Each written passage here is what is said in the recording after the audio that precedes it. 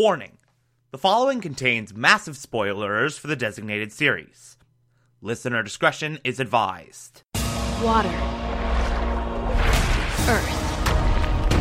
Fire. Air. You're listening to the Television Archive, the show where we, the television-loving hordes of the internet, take a deep dive into what used to be in our beloved media. My name is Thomas Clark, and this is Avatar: The Last Airbender and the Legend of Korra. My brother and I discovered the new Avatar, an airbender named Aang. And although his airbending skills are great, he has a lot to learn before he's ready to save anyone. But I believe Aang can save the world.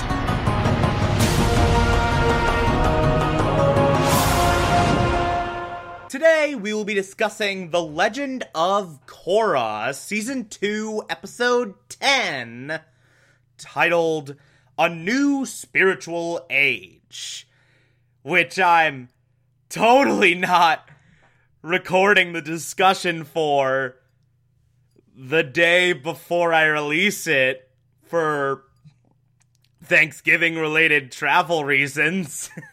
I'm absolutely recording this the same day I post it, as I always do. How could you possibly think anything else? Where would you ever come up with a theory like that? That's so insane. Oh, you listener, with your crazy ideas.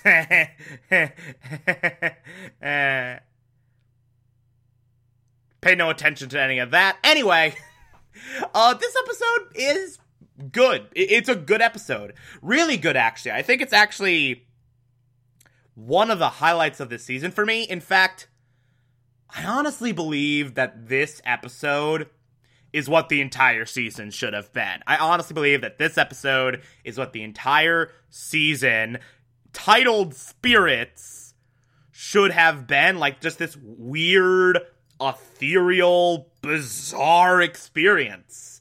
Like, this episode is bizarre as all hell. Which is kinda why I like it so much, which is kinda why I enjoyed it as much as I did. Because it's just one insane set piece to the next, to the next, to the next, to the next, to the next. Like, it's just non-stop. What the hell is happening? I don't know what I'm looking at. And in a season entitled Spirits that's allegedly supposed to be focusing on the spirit world, you'd think we get more episodes like that? But we get one, maybe two at most. And this is that one. But whatever, like, you get that whole opening sequence, which is just odd. Which is just so freaking odd. You go from the butterfly spirit to the gopher spirits that lead down to that weird underwater giant thing that lead into the rapids that separate Korra from Jinora. And Korra goes into that forest and becomes like a little kid because she's so scared of the spirits because it's so weird and new and she's never experienced anything like it. It's great. It's awesome. I love that opening. And then you have this whole plot line of Iroh, who apparently between the events of Avatar: The Last Airbender and The Legend of Korra gave up his body to spend eternity in the spirit world, which is awesome. You get this grand return of Iroh as he sort of helps Korra through her first spirit journey, as she sort of helps Korra through the spirit world.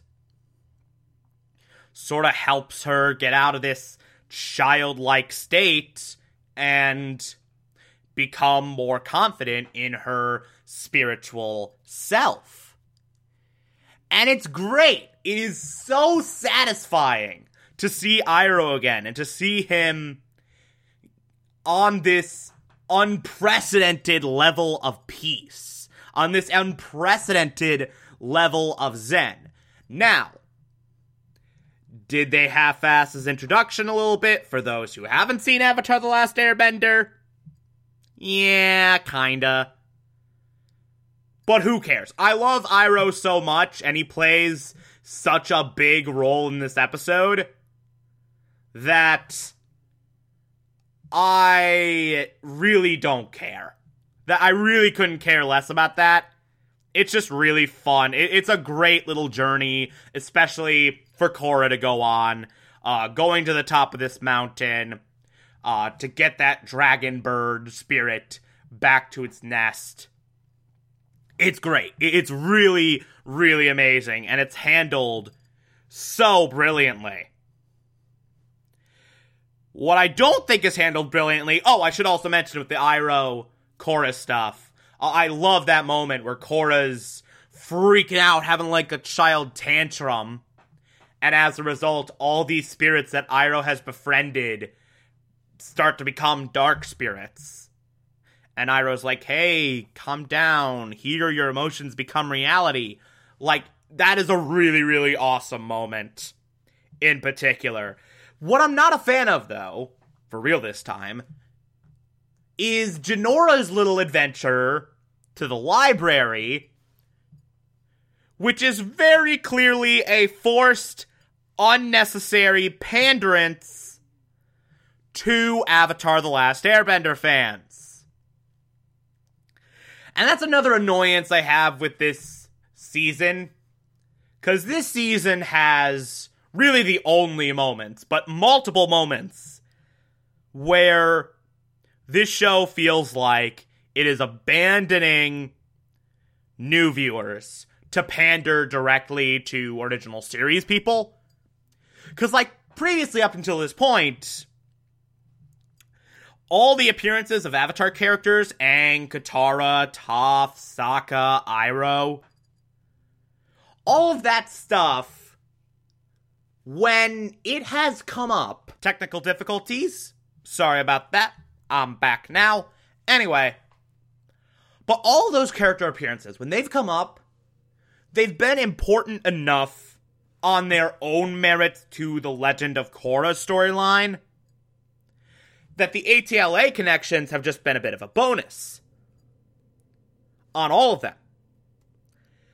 But with the library sequence, like, they're so directly pandering to a very specific storyline from ATLA that's very clearly just, well, screw you, people who only watched Legend of Korra.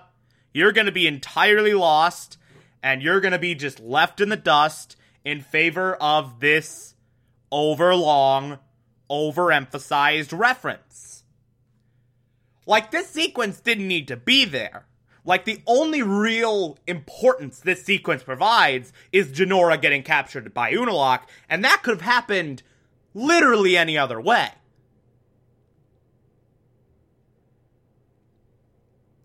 But instead, we have to, like, draw out this, I am Wan Shi Tong, I don't like the Avatar.